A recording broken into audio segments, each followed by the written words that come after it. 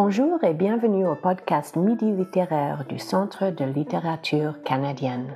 Je suis Sarah Crotts, directrice du CLC, qui est basée à l'Université de l'Alberta à Edmonton, au Canada. Connue par beaucoup sous le nom Amiskwaciwâskahikan, Edmonton se situe sur le territoire du Traité 6 et de la nation métisse de la région 4 de l'Alberta. Où que vous soyez, nous espérons que vous apprécierez cette chance de connaître ces auteurs canadiens. Ce podcast met en scène deux écrivains montréalais, Laurie Jean-Louis et Chloé Savoie-Bernard, en train de lire et de discuter ensemble leurs écrits et leurs expériences. Née à Montréal, Laurie Jean-Louis publie en 2020 son premier recueil, La femme sans couleur, qui remporte le prix des libraires en 2021. Elle a également une maîtrise en littérature et publie son premier album jeunesse, Philibert, le garçon qui pliait son cœur, en août 2021. L'album est illustré par Nahid Kazemi. Elle est aussi bibliothécaire. Elle se consacre à l'écriture. Chloé Savoie-Bernard est aussi née à Montréal, où elle vit toujours. Elle a écrit plusieurs recueils de poésie, dont le dernier en lice est Sainte Chloé de l'amour. Chez Triptyque, elle a publié le recueil des nouvelles des femmes savantes et dirigé le collectif Corps. Mémoire d'Encrier a fait paraître sa première traduction littéraire de l'anglais, Anatomie de ma honte, de Tessa McWatt, en 2021. Après avoir soutenu une thèse sur la littérature féministe au Québec, elle est désormais stagiaire postdoctorale en recherche-création à l'Université Sherbrooke. Elle travaille de surcroît comme éditrice de poésie chez l'Hexagone et comme membre du comité de rédaction de la revue Estuaire. La discussion de Chloé et Laurie porte sur plusieurs sujets fascinants, notamment la créativité, la famille, leurs influences, la joie et la jouissance, mais aussi le corps en tant que collectif, lieu de douleur et site de frontières. Bonne écoute.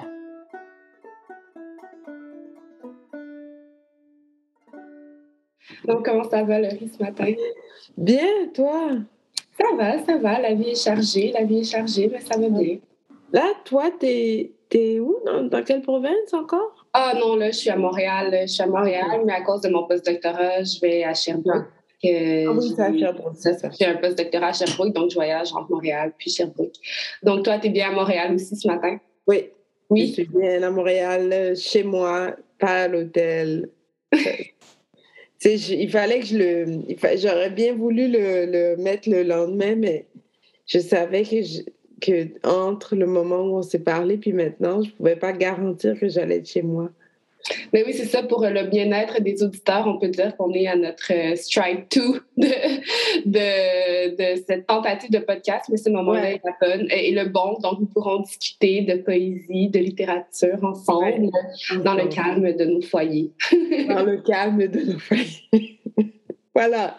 Donc, Laurie, toi, tu as un parcours assez, peut-être pas éclectique, parce que j'ai l'impression que la littérature est toujours au centre, mais si tu pouvais peut-être commencer par nous parler un peu de qu'est-ce qui t'a amené dans les dédales de la littérature, puis de tes différents chemins dans l'univers de la littérature qui a mené, en fait, à la publication de ton premier recueil en 2020, La femme sans couleur, un peu pour nous expliquer qu'est-ce que tu as fait. Qu'est-ce que j'ai fait?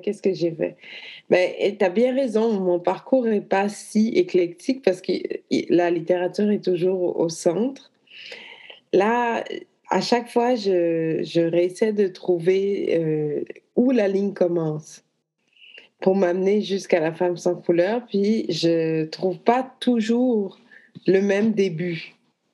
Donc, je dirais que le saut, la ligne que j'ai traversée très clairement, c'est que moi, d'abord, je voulais aller en psychologie.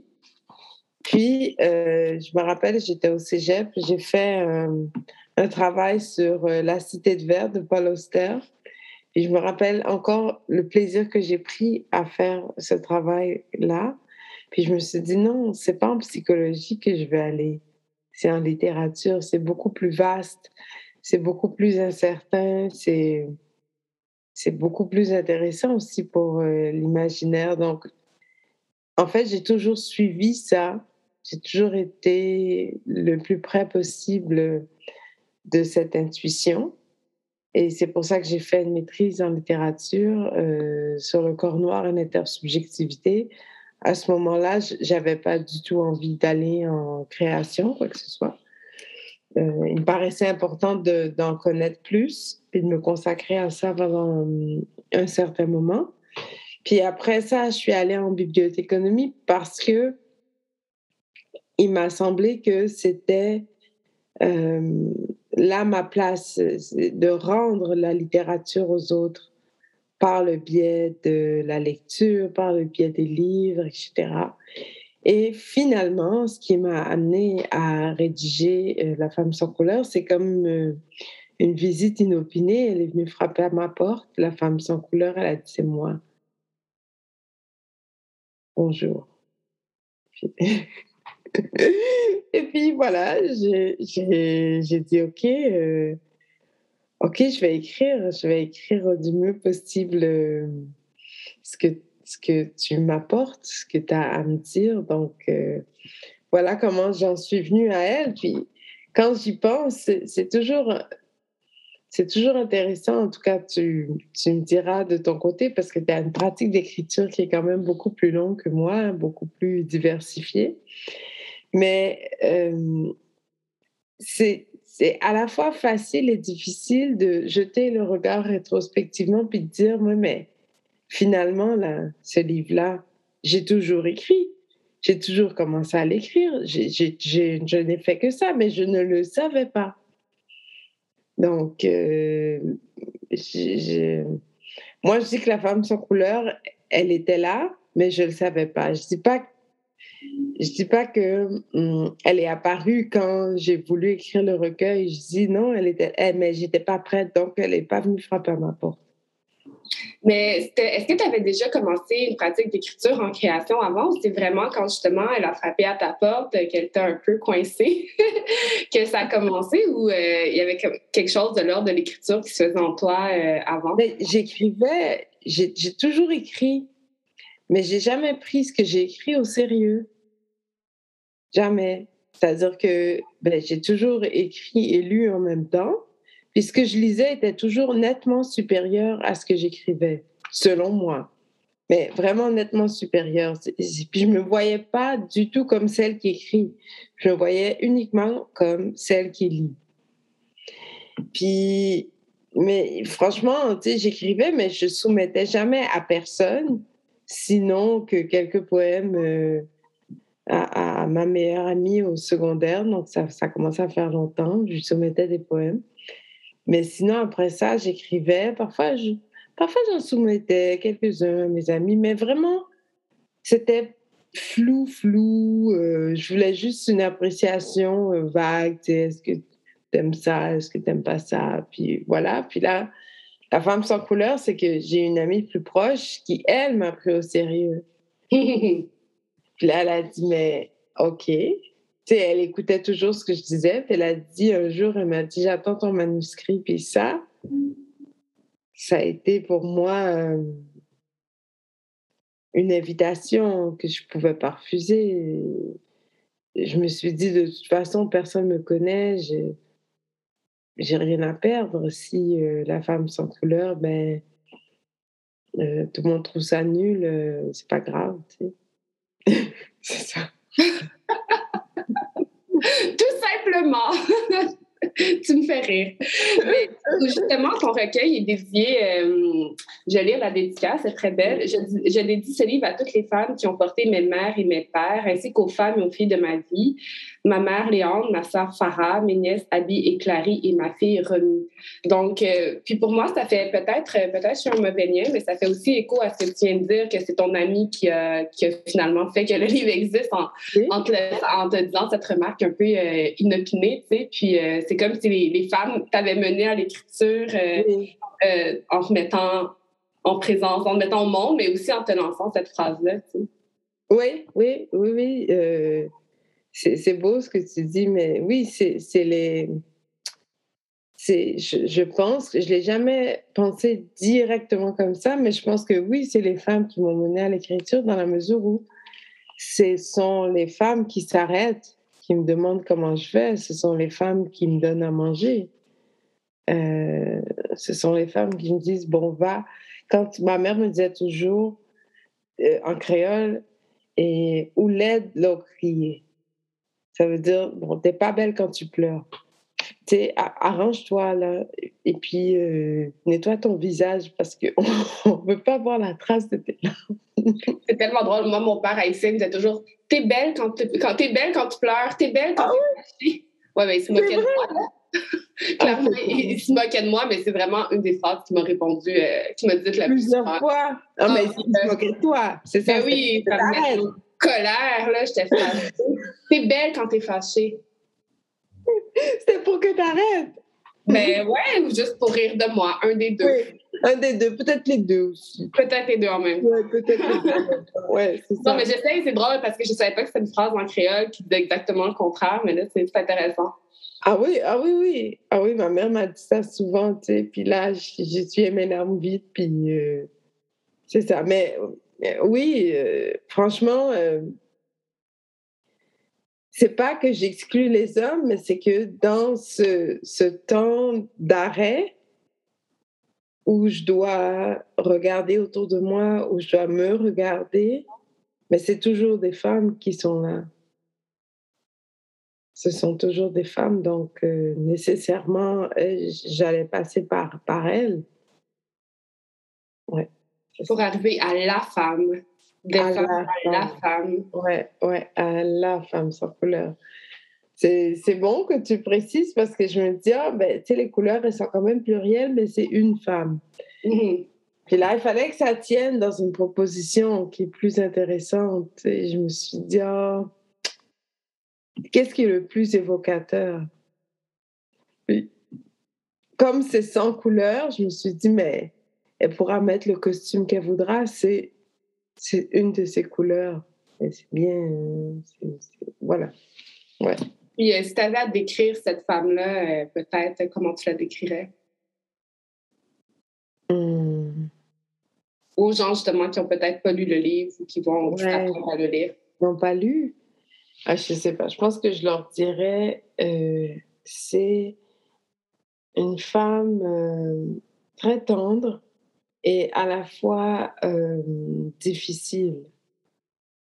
Je leur dirais, elle est assez sauvage, mais elle est pleine d'amour. Donc, allez-y sur le côté pour commencer. Puis, doucement, ça va se placer. Elle trouvera bien le pas de danse qui vous convient. Très beau. Est-ce que tu veux nous en lire un extrait avec cette belle... Oui. Ces belles paroles? Oui, sur ces belles paroles. Attends.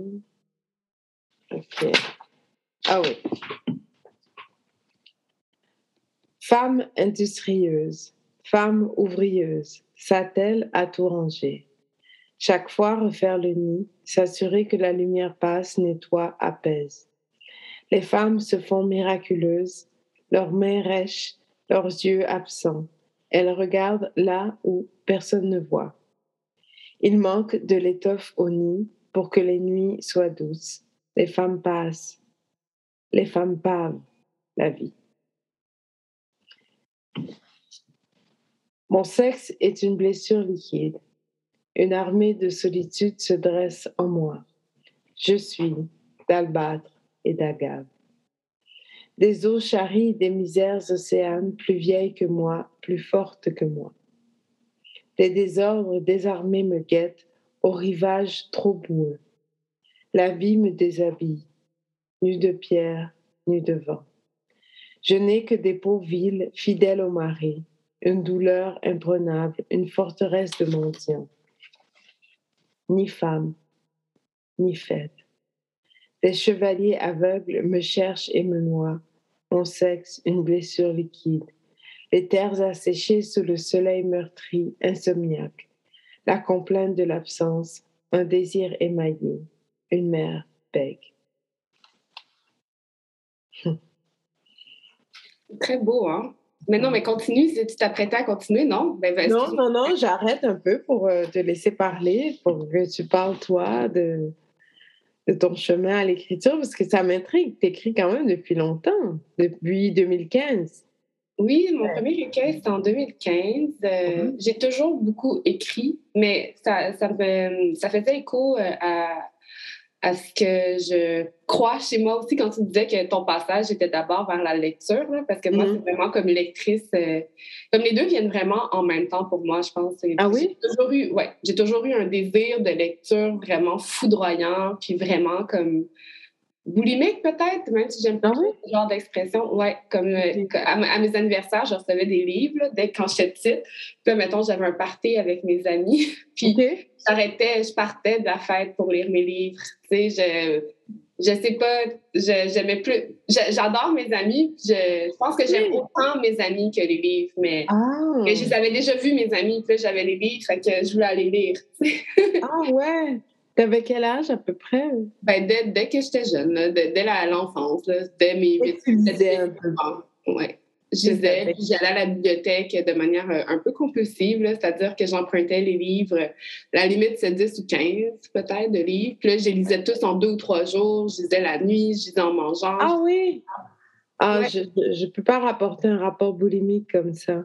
Mais je sais pas, c'est comme si j'avais besoin de quelque chose qui me traverse, puis de quelque chose qui me remplit, puis de quelque chose qui... Oui. J'avais besoin que quelque chose prenne toute la place. Puis je pense que j'ai souvent été insatisfaite. Puis la littérature venait remplir une insatisfaction de la vie. Tu sais. C'est drôle que tu me dises ça parce que j'ai regardé... là, j'arrive pas à me souvenir où, mais c'était une vidéo de toi qui montrait que quand tu étais enfant, tu mettais tous tes vêtements sur toi. Puis là, dans la vidéo, tu mets plein de chandails, puis t'en mets, puis je trouve ça fascinant, puis je trouve ça drôle, puis je me dis, mais qui... Oh mon Dieu, pourquoi j'ai fait ça? J'ai vu quelque chose, puis je suis comme, mon Dieu, j'ai fait ça pour un projet artistique, mais on dirait que je pensais que c'était comme un rêve, mais non, j'ai réellement fait ça. Non, tu l'as réellement fait! Tu l'as réellement fait, je t'ai vu, mais j'ai trouvé ça cute parce que je trouvais que c'était un geste très puéril, mais en même temps fondamental. C'est-à-dire que tu arrives à faire quelque chose quand on regarde, on a l'impression qu'on ne comprend pas déjà, c'est comme un jeu, mais comme tu le dis, j'avais un vide, tu sais, puis je me dis, mais moi, j'ai jamais fait ça, c'est-à-dire, moi, j'étais plutôt du genre, OK, bon, je change 4 fois de vêtements par jour, mais pas, je les mets un par-dessus l'autre, tu sais, puis je me dis, mais quel est le lien entre celle qui mettait tous ses vêtements et celle qui écrit? Oh mon Dieu, je peux pas croire que j'ai fait ça. J'aimerais. En plus, là, on est dans un podcast parce que ça serait bien que je dise, ah oui, j'ai fait ça pour tel truc, mais genre, c'est vraiment un souvenir très flou. Puis là, on dirait que c'est comme si c'était un rêve que tu me rapportais. Puis là, je me sens comme horrible. Mais non, mais ça me dit quelque chose parce que je me rappelle quand je reproduisais le geste, il y a comme un rapport à la souffrance qui embarque parce que justement, j'avais enregistré l'été. Puis à un moment donné, comme, tu sais, t'as chaud, t'es plus bien. Ouais. Genre, il y a comme une souffrance. Puis là, tu sais, je continue à en mettre. Ouais. Mais je pense que c'est l'obstination, en fait, qui unit ces deux. Je me suis beaucoup obstinée à lire. Puis, et dans cette performance qu'on a pu retracer et dans le geste que je faisais pour de vrais enfants, là, de tout mettre un par-dessus l'autre. Je m'obstinais, je voulais que le tiroir soit vide, puis je voulais que toutes les choses soient sur moi. Puis, tu sais, je sais pas, c'est un rapport tu sais, je pense que je me suis beaucoup donné des objectifs, puis je les ai remplis, puis je les ai atteints, puis c'était un peu coûte que coûte, là. Tu sais, c'est ça les livres, c'est ça le doctorat, c'est ça. C'est comme mon rapport à l'académie, c'est mon rapport à beaucoup de choses, c'est-à-dire d'avoir des objectifs, de tout traverser pour les atteindre, mais on ne s'apprend pas si ça vaut la peine, finalement. On ne sachant pas si la souffrance qui va avec tout ça vaut vraiment le jeu. Si le jeu en vaut vraiment la chandelle, quoi. Ouais. C'est ça, c'est le jeu. Mais est-ce que c'est pas aussi un peu pour être infaillible? Parce que, tu sais, je m'imagine avec enfant, avec tous mes vêtements, ça fait épais, là, quand même. Ben, c'est un rapport au manque, je pense, aussi. C'est comme avoir peur d'en manquer, avoir peur de ne pas en avoir assez, puis tout mettre un par-dessus l'autre comme pour justement se protéger. Puis, mais dans ce désir de protection-là, on passe au travers d'une certaine souffrance aussi, fait qu'il devient caduque. Les gens pensent souvent que je suis perfectionniste, mais je pense que je suis tout le contraire de perfectionniste. Parce que, ah oui? Ben oui, parce que justement, là, comme quand tu mets tout ça, t'es maladroite, ça fonctionne pas, t'as chaud, tu transpires, t'es pas bien, comme... Non, c'est pas les conditions optimales. C'est pas les conditions. C'est trop drôle de tout ce que tu peux me poser. J'adore que tu m'aies posé cette question-là. Ah non, mais moi, j'ai adoré ça parce que c'était un peu imprévu. Je me rappelle pas exactement si je te cherchais. J'ai trouvé ça, puis je me suis dit, un jour, si j'ai l'occasion, je vais lui demander. Je pense que c'était sur l'espace de l'art sur Canal Savoir. Est-ce que ça... tu vois, c'est le genre de place où moi, je peux me retrouver. Ouais, je pense que... Moi, je t'ai vu! Wow! Incroyable! C'est moins connu que tes recueils, mais quand même. Mais dis-moi, pour ton premier recueil, Royaume Scotch Tape, dis-moi, comment t'es arrivée à Royaume Scotch Tape? Pourquoi Scotch Tape? Je trouve ça audacieux, honnêtement. Royaume Scotch Tape, c'est peut-être pas clair, mais c'est vraiment un livre d'avortement, en fait. Là, genre, j'ai l'impression que c'est pas si clair que ça.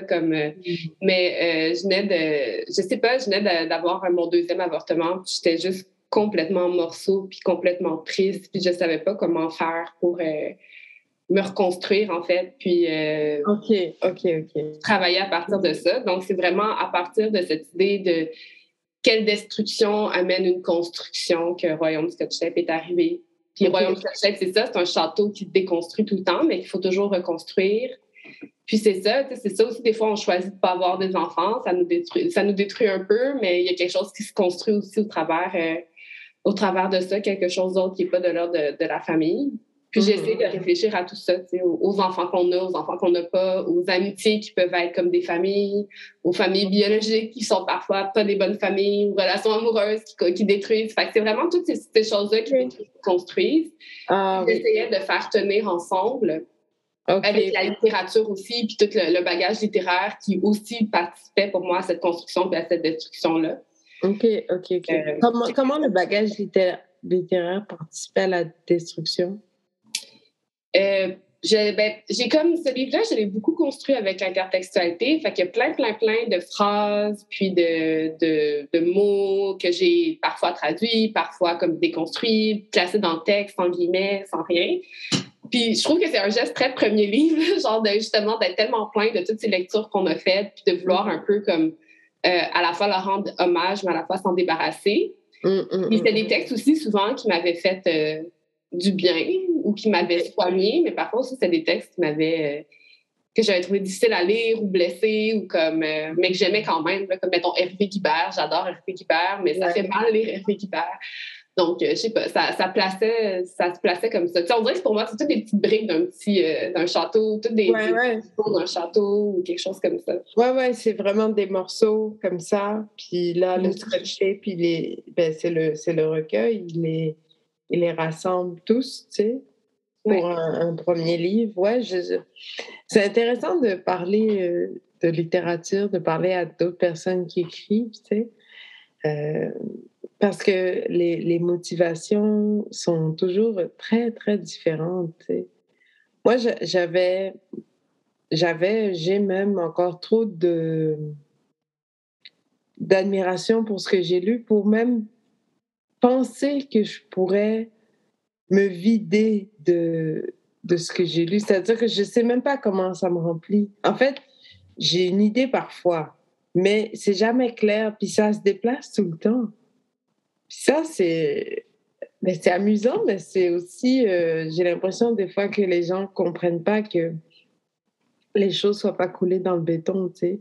Je sais très bien, comme lectrice, que tu peux lire un livre, par exemple, Mémoire d'Adrien, j'ai dû le recommencer 3 fois ou 4.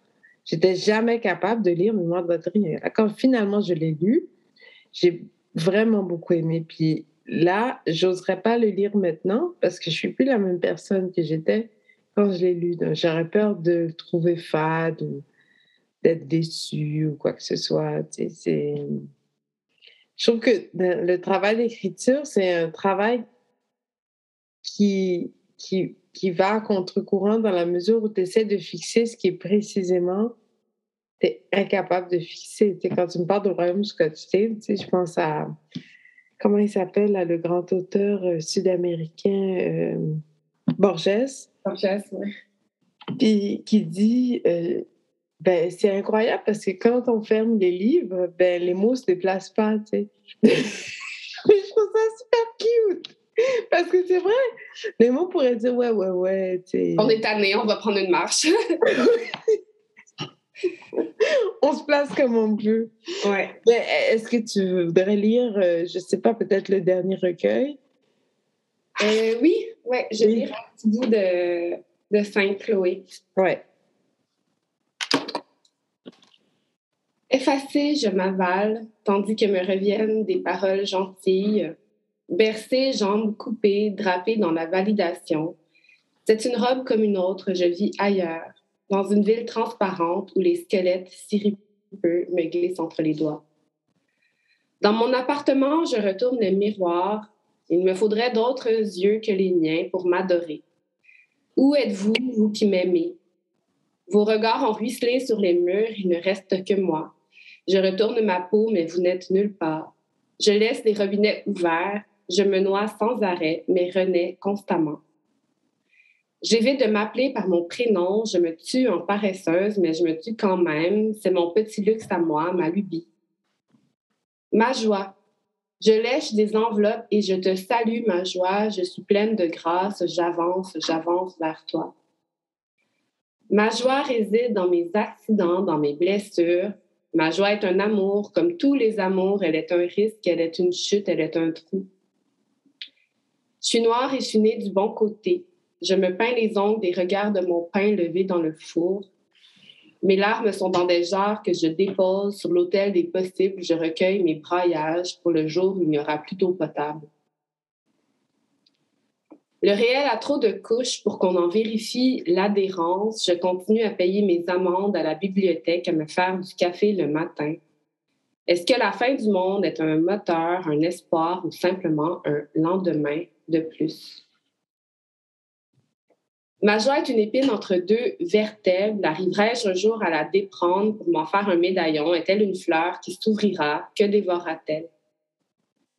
Toute la nuit, les ruines fourmillent en moi et au matin, ce que j'ai dû oublier colle mes paupières depuis. Ma joie est lente, interminable, brisée, duveteuse, pénible. As-tu tardé ou es-tu né trop d'avance? Et pourquoi ma joie? Trembles-tu sous ma peau transparente? Ma joie vibrante et mauve est partout et nulle part. J'accours vers elle, mais c'est une cible floue, une échymose. Qu'est-elle pour les femmes comme moi, délirantes ou suspectes? Quelle forme prendra-t-elle? Dans la pulsation de nos morts fuyantes, saurons-nous l'atteindre un instant avant qu'elle ne nous échappe? Personne n'aime les femmes amères, et pourtant nous sommes nombreuses dans la ville, sans maison de campagne où nous terrer. La peine autour du cou au lieu de la caresse, nous imaginons des îles, mais les îles, c'est nous. Je ne sais pas si les femmes seules sont amies entre elles. Merci, c'est beau la fin. C'est triste, hein? Ouais. Oui, c'est triste aussi. Il y a beaucoup de souffrance, il y a beaucoup de douleur. Puis là, j'ai pas lu Corps. Mais par rapport à ce qu'on disait plus tôt, par rapport à ce que tu viens de lire, on dirait que le corps, c'est un lieu, un lieu de douleur principalement, tu sais, un lieu éprouvant en tout cas. Mais corps, c'est comme un collectif, fait que c'est pas Ouais. tant moi, c'est genre, c'est plutôt des gens que j'ai rassemblés autour de l'idée du corps. Ouais. Mais je pense pas que là, c'est ce moment-là, mais je pense que c'est un recueil aussi qui est très. C'est drôle, il y avait des scènes de sexualité dedans, mais je les ai sautées pour maintenant. Fait que tu vois, le corps est aussi un lieu de jouissance dans Oui. Saint-Chloé. Fait que c'est pas juste de la douleur. Je pense que c'est Non. plutôt. Pour moi, la difficulté avec le corps, ou comme qu'est-ce que je cherche à explorer dans le corps, c'est à la fois comment c'est une limite, puis une frontière, puis qu'on cherche toujours à le faire exploser pour atteindre d'autres choses, tu sais. Mm. Là, j'ai l'impression, quelque chose comme ça. Dans Saint-Chloé, l'amour, c'est comme si on cherchait à transcender le corps physique. C'est ça le mysticisme, là. C'est dépasser le corps physique pour atteindre comme une relation avec Dieu. Mais pour moi, Dieu, c'est tout, là. C'est les fleurs et le soleil, là. Fait que, ouais. OK, c'est intéressant parce que on lit pas nécessairement toujours dans le même sens que l'auteur écrit, tu sais, mais cette transcendance-là, je la trouve belle à viser. Je la trouve très belle à viser, mais effectivement, c'est pas. On dirait que la crainte, c'est de l'atteindre, en fait, cette transcendance-là. Tu la vises, mais tu veux pas vraiment l'atteindre parce que si tu l'atteins, ben, tu perds cette finalité de ta condition humaine. Tu perds ton corps. Oui, c'est vrai, on peut pas vraiment l'atteindre. C'est plus comme un objectif. Je pense que un but. Réel. Ouais, qu'un point de chute, là. En effet, je pense pas que je l'atteins, mais pour moi, ben là, c'est pas vraiment dans l'écriture, là, mais tu sais, j'ai l'impression qu'il y a plein de moments. Il y a quelques moments, parfois, dans la vie où j'ai l'impression d'atteindre une espèce de transcendance, comme un état de flottement, puis j'ai l'impression que je vis toujours juste pour ces moments-là qui sont finalement assez rares. Ouais. Oui, oui, oui. Oui, oui. La grâce, c'est toujours dur à aller chercher. Ah oui, ah non, non, c'est pas gagné, hein, c'est pas C'est pas gagné. gagner la grâce. Oh que non, oh que non, oh que non. C'est beaucoup de travail des fois pour vraiment pas beaucoup, mais c'est que ce qui paraît à un regard extérieur, c'est souvent très différent de ce qu'on peut ressentir à l'intérieur. Tu sais, j'en ai pas de visage fixe, moi, pour la femme sans couleur, j'en ai pas. J'ai des voix, j'ai des images, j'ai des postures, mais ça bouge tout le temps, tu sais. Puis quand tu arrives à un poème dont tu es satisfaite, ou même pas un poème au complet, une phrase, même juste un vers, tu te dis: «Ah oui, j'ai touché à la grâce. J'espère qu'elle va rester avec nous Mais encore». ton rapport à l'écriture, est-ce que c'est un rapport de réécriture, de genre de peaufinement, de comme retravail pour arriver à cette grâce-là? Ou elle peut être plus, pas spontanée, mais plus, elle peut arriver plus vite que ça? Ou les deux en même temps? Mmh, en fait, j'arrive pas à la grâce. J'arrive pas à la femme sans couleur. C'est la femme sans couleur qui vient frapper à ma porte. C'est la grâce qui vient me visiter. Je saurais pas dire si c'est de l'humilité ou je sais pas, mais j souvent, quand les phrases, les plus belles, elles me viennent à l'esprit, je les travaille pas. Ce que je vais peaufiner, ça va être comment on arrive là. Mhm. Comment on arrive à cette phrase-là? Tu sais, j'ai écrit un poème pour, comment ça s'appelle? La poésie partout, tu sais, avec les cartes postales. Puis j'avais une phrase, j'avais juste un bout, même pas une phrase, j'avais juste une cathédrale d'espoir. Je trouvais que l'image était mais merveilleuse. C'est une cathédrale d'espoir. C'est beaucoup d'architecture pour quelque chose d'invisible, tu sais. Puis, je voulais absolument écrire une cathédrale d'espoir, mais alors tout ce qui vient avant, ça a été créé à partir de cette image-là pour qu'elle tombe juste à la bonne place. C'est dans ce sens-là que je travaille. Je fais pas confiance pour écrire depuis longtemps. je fais pas confiance à mon désir, à ma recherche de grâce. Mhm. C'est toujours très maladroit, c'est pas beau. C'est pas, tu sais, pour en arriver à La femme sans couleur, quand même, j'ai beaucoup écrit. Puis là-dessus, j'ai beaucoup écrit de mauvais poèmes.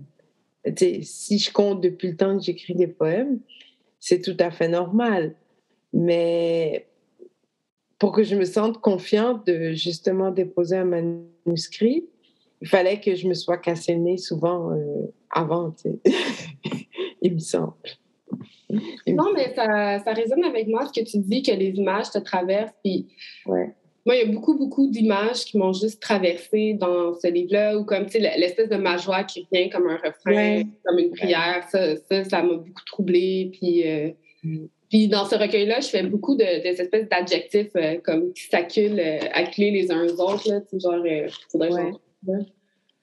Mais parce que là, évidemment, j'en cherche, j'en trouve pas. Mais c'est comme une espèce de formule, c'est une espèce de effaré, livide, saturé, violente, romantique et suicidaire. Tu sais, je fais beaucoup des affaires comme ça, des espèces d'accumulations comme ça. Puis j'avais jamais fait ça dans mes autres recueils. Puis j'étais comme, il y a quelque chose de cette forme-là qui appartient à ce livre-là. Puis ça me venait beaucoup. Puis j'en ai enlevé parce qu'il y en avait trop. Là, ça peut pas juste être un recueil. Mais ouais, des formes scandées. Puis tout, en fait, moi, j'étais sûre que j'avais pas de recueil en écrivant Sainte-Chloé de l'amour. Ah oui? Je savais pas du tout qu'est-ce que je suis en train de faire. Non, vraiment pas. Puis Comparativement aux autres? Oui, ben, c'est un livre que j'écris très lentement. Là. Mes autres recueils, comme Royaume du Scotch Tape, je l'écris en quelques mois. Tu sais, je savais que je faisais un livre. Comme l'architecture de Royaume du Scotch Tape était très claire dans ma tête. Ah, OK. Oui, c'est vraiment quelque chose que j'ai fait vraiment concentré. Puis comme là, j'ai fini, je suis comme, bam, j'ai un livre. Fast, c'est un peu comme ça, finalement. Fast, puis c'était comme, je l'écris. J'ai tout arrêté. Ben, j'étais en train d'écrire ma thèse, mais j'ai pris quelques mois de pause de ma thèse pour l'écrire parce que j'étais comme, c'est ça qui se passe. Mais ça, je savais vraiment pas. Non, c'est ça, j'écrivais des bouts de poèmes. J'étais comme, est-ce que c'est comme en exploration de quelque chose qui va venir? Est-ce que c'est... On sait pas. On sait pas, je savais pas qu'est-ce qui se passait, tu sais. Puis finalement, à la toute fin, j'écris la première suite. Comme la première suite du poème, c'est la dernière chose que j'ai écrite. OK. Et là, j'ai fait, ça va, je l'ai. C'est un recueil. Puis là, j'ai tout compris. Ah, OK. C'est à la fin.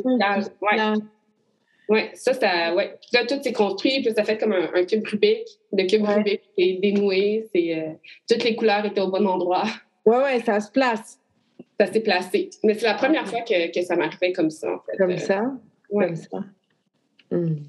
Mais c'est agréable. Oui, c'est agréable parce que moi, j'espère beaucoup en écrivant que, tu sais, des fois, j'appelle au poème, puis je dis, mais j'aimerais ça savoir dire ça en poème. Mais je ne sais pas du tout par quoi commencer, par où commencer. J'ai aucune idée. C'est comme le poème Je suis l'Amérique, c'est le plus long poème de La femme sans couleur, tu sais. Puis quand je l'ai écrit, c'était au moment où on disait je suis celui qui a été tué, l'auteur, je suis Charlie. Bon, ouais. Puis là, tu sais, on répétait tellement je suis Charlie, puis que j'en suis venue à me dire mais toi, t'es qui? Est-ce que t'es Charlie? Puis là, je trouvais que je pouvais pas dire que j'étais Charlie. Non, pas parce que la question était même pas est-ce que je suis pour ou contre les caricatures de Mahomet pour rire. J'étais pas là. J'étais vraiment, mais est-ce qu'on peut usurper l'identité de quelqu'un d'autre puis dire je suis telle chose? Puis là, moi, je me disais, si on tente le jeu de l'usurpation, ben moi, je pense que je vais y aller avec l'Amérique parce que partout, on va vouloir me faire croire que je suis étrangère, mais s'il y a quelqu'un qui est bien américaine, c'est moi. Puis là, j'ai commencé le poème. Puis là, je traversais, je traversais, mais il prenait forme au fur et à mesure. Mais il partait de je suis l'Amérique, c'est moi l'Amérique. Je vous racontais des histoires, mais moi, je vous dis, c'est moi. Si vous savez me regarder, vous saurez c'est quoi l'Amérique. Le problème, c'est ça, c'est que les gens ne savent pas regarder, peut-être. Oui, oui, c'est pour ça que j'écris le poème, parce que... Et voilà. Oui, c'est ça. Oui. Oui. Puis je me demandais comment, parce que dans la dédicace que je disais tantôt, la dernière est à ta fille, puis là, tu as écrit un recueil pour enfants aussi. Oui, un livre pour enfants, oui. Oui, un livre pour enfants, j'ai dit recueil, mais c'est un livre. C'est un très beau titre, Philibert, le garçon qui pliait son cœur. Fait que peut-être, je ne sais pas si tu avais envie de parler un peu de cette écriture qui est totalement différente ou pas totalement différente. J'aime parler de ça parce que, en fait, pour moi, ils sont pas totalement différents. T'sais. Mon recueil est venu avant, puis là, maintenant, je circule avec le titre de poétesse, qui est un grand honneur pour moi. Puis là, je pense que les gens, quand ils vont lire, ils vont voir la poésie. Puis tu sais, c'est vrai, le Philibert, le garçon qui pliait son cœur, mais c'est que ce soit en écrivant des poèmes qui sont destinés à des adultes ou Philibert, le garçon qui pliait son cœur, mon désir est toujours de trouver l'image juste pour dire une chose. Puis la dire le mieux possible. Puis pour moi, c'est plus facile en poésie que dans d'autres formats. Et puis les gens me disent, mais tu parles en poésie, t'es comme... ça fait partie de toi. Puis j'entends ça, je suis d'accord, tu sais. Puis, mais vraiment, la quête, c'est toujours, mais comment être le plus clair possible? Mm-hmm. Puis tu sais, quelqu'un va dire, ben il faudrait que tu fasses un ouvrage scientifique. Non. Pour moi, être la plus claire possible, c'est pas restreindre les possibilités. Puis, c'est donner quand même une sorte d'autonomie, de conscience, tu sais, une liberté. Puis, je pense qu'il n'y a pas d'autre façon, tu sais. Philibert, le garçon qui pliait son cœur, c'est vraiment, je voulais parler de...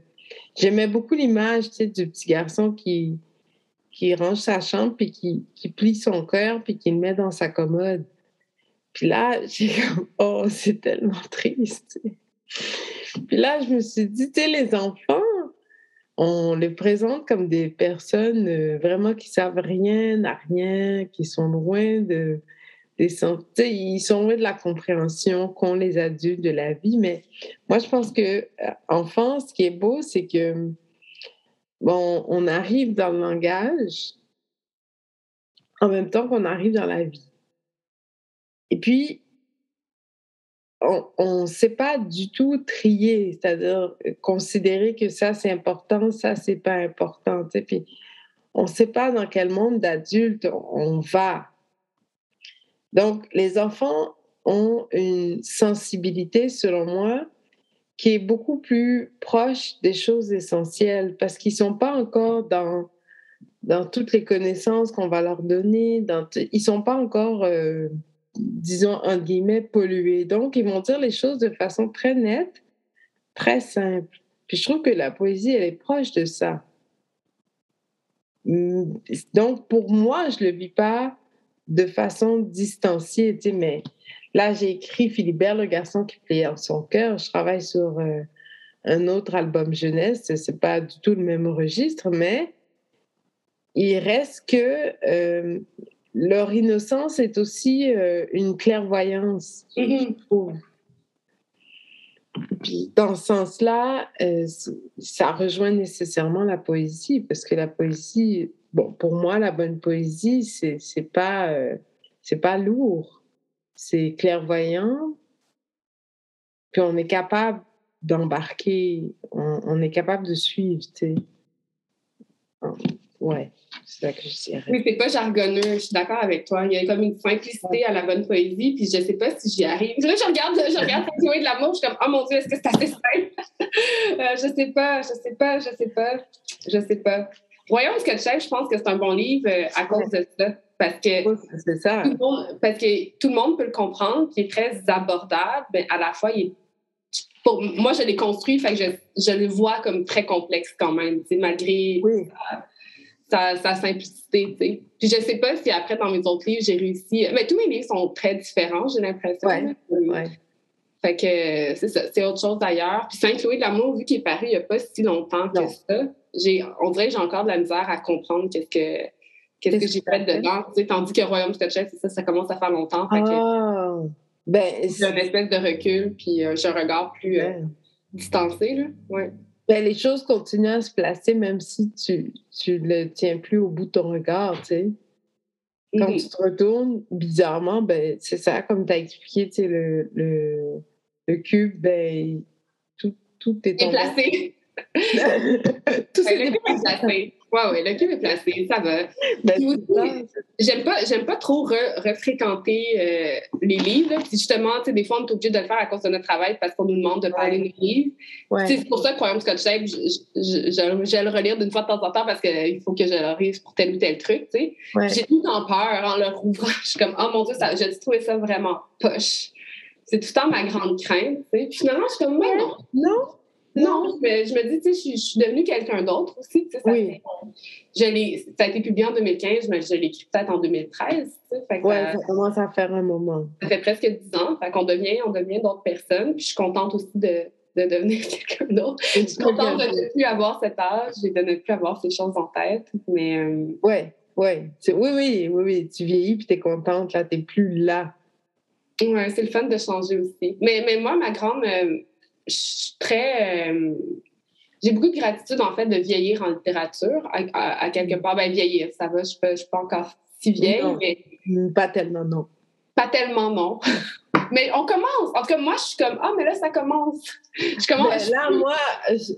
Vieillir, oui, mais en littérature, là, je ne pourrais pas dire ça déjà tout de suite. Mais... Oui, peut-être. Ben, dans le sens que, tu sais, je ne sais pas si je vieillis, c'est peut-être pas le bon terme, mais là, mes livres commencent à appartenir à différents moments de ma vie à moi. Tu sais, justement, de me dire, j'ai publié ça en 2015, c'est fini. Tu sais, je ne suis plus cette personne-là. Ou des femmes savantes 2016 aussi, il y a quelque chose, tu sais, c'est ça, de l'ordre du passé, puis ça fait des espèces de photographies de ma tête à certains moments. Et si je touche du bois, peut-être que ça va continuer comme ça, puis je me dis, wow, c'est vraiment un privilège. oui, mais c'est un parcours, c'est beau, c'est un parcours. Moi, une de mes craintes, c'est de se retourner, puis quand on te demande, mais ça a été quoi ta vie, t'as rien à dire. Pourquoi quelqu'un dirait ça, Laurie? Non, mais n'importe, parce que c'est dans les livres que j'aime, c'est des personnages complexes, c'est des personnages qui, ce sont ce sont des histoires. Puis des fois, quand j'écris, je me sens loin des autres parce que je cherche cette complexité-là, je cherche cette richesse-là. Puis ces autres, des fois, desquels je me sens loin, je me dis, mais si je leur posais la question, c'est quoi ta vie? Je voudrais pas qu'ils me répondent, je suis allée travailler de 9h à 5h, de 23 ans à 65 ans, puis j'ai un chalet en Gaspésie, j'ai eu 2 filles qui sont grandes maintenant, il y en a une qui est avocate, puis je trouve ça d'un ennui. Puis là, je me dis, mais moi, si on me pose la question, il faut que je sois capable de répondre quelque chose d'intéressant. Donc, parce que je me pose à moi-même la question, je me dis, il faut que tu vives, là. Tu sais, le titre de Gabriel Garcia Marquez du livre que je n'ai pas encore lu, mais c'est quoi? C'est raconter, vivre pour la raconter, quelque chose comme ça, ou en tout cas, ça ressemble à quelque chose comme ça, j'ai oublié, mais pour moi, il faut que ta vie soit pleine, puis ayant une vie pleine où tu t'investis, tu sais, tu peux regarder justement au travers de ton travail d'écriture, du moins, par où tu es passé, tu sais, puis comment tu as réussi à dire l'histoire que tu vivais à ce moment-là, tu sais, des choses qui nous paraissent tellement grosses au moment où on les vit. 10 ans plus tard, on se dit, mais pourquoi ça m'a pris la tête, tu sais? Puis on devient un peu étranger à soi-même. Puis je trouve ça triste. On devient étranger parce qu'on ne peut plus raconter l'histoire, on l'a perdue. Ou bien on n'a jamais su quoi en dire, tu sais. Bref, c'est pour ça. Ouais, mais c'est intéressant. Mais je sais pas si je pense comme ça, genre, mais j'aime bien cette idée-là, en fait. J'aime bien ce que tu racontes, mais je suis pas sûre, parce que moi, tout est tellement un drame, toujours. Moi, je ne vis que des drames. Fait que moi, je pense que mes drames sont tout à fait légitimes. Genre, j'ai pas de misère à croire que mes drames sont légitimes. Je crois à la légitimité de mes drames. Donc, voilà.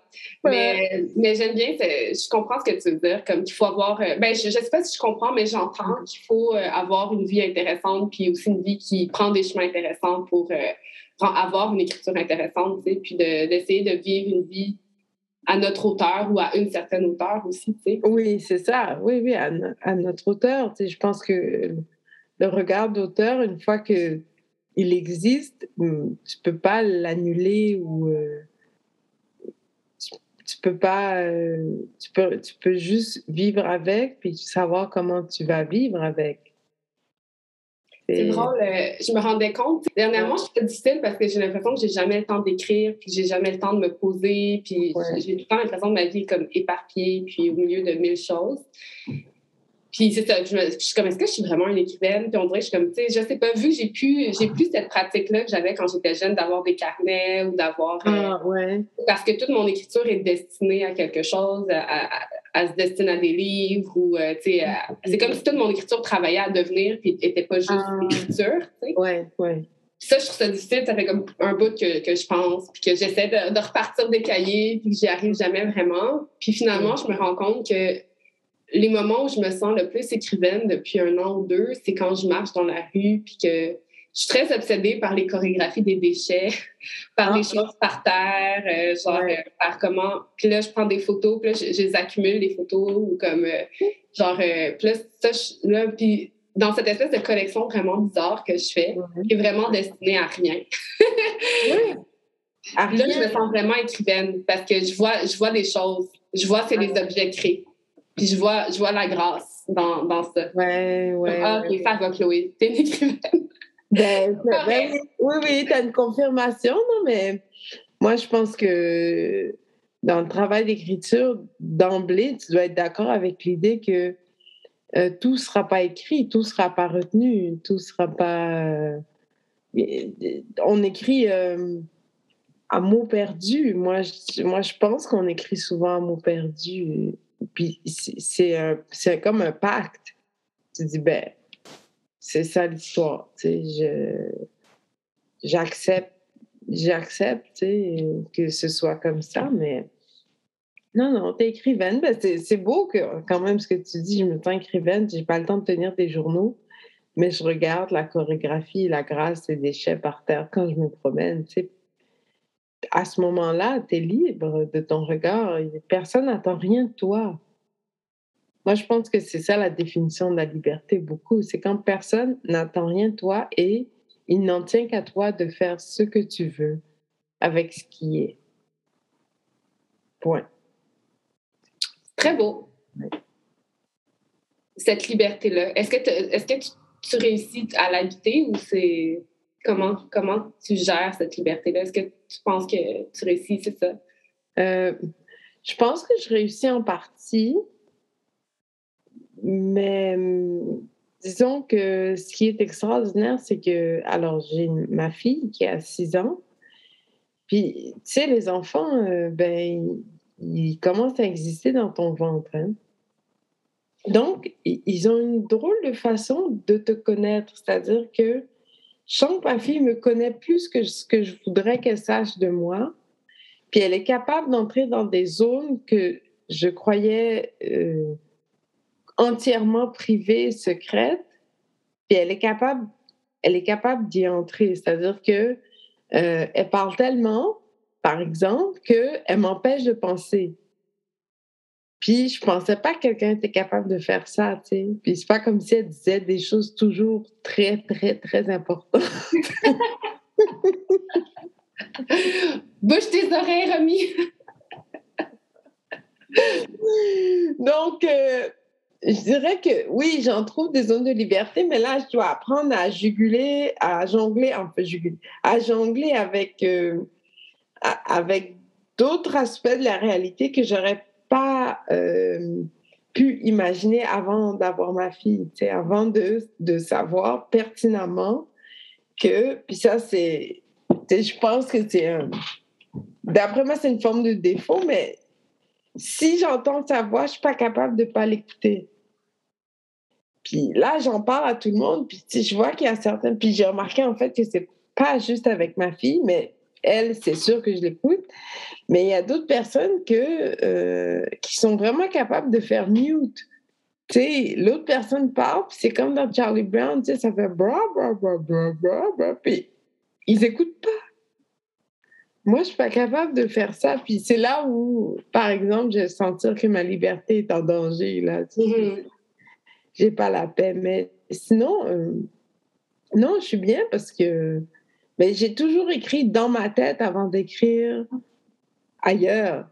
J'écris dans ma tête parce que avant de me mettre véritablement à l'écriture, c'était pas permis. Il n'y avait pas de temps pour ça. Il fallait que je vole le temps. Donc, ma façon d'écrire, c'est d'écrire dans ma tête, puis personne ne peut venir. Puis là, si je trouve ça vraiment bon, je l'écris sur papier. C'est le fun quand même de parler de littérature comme ça un lundi matin. Oui, c'est ça. Ça commence bien la semaine. Là, on a toute la semaine à penser à ce qu'on aura raconté. Écoute, à moins que tu aies une dernière question pour moi, je pense que c'est le temps qui a filé. Puis j'aime bien que ça se termine. Ce que tu viens de dire. Moi, ça me convient. Mais moi aussi, ça me convient. Écoute, les autres questions, je les poserai à d'autres moments. À d'autres moments. Là, j'en ai pas une urgente, mais bien sûr, j'aurais pu continuer à parler avec toi. Parce que oui, moi aussi, mais on va épargner les gens. on va les épargner. Voilà, on les épargne. Donc, merci, Chloé.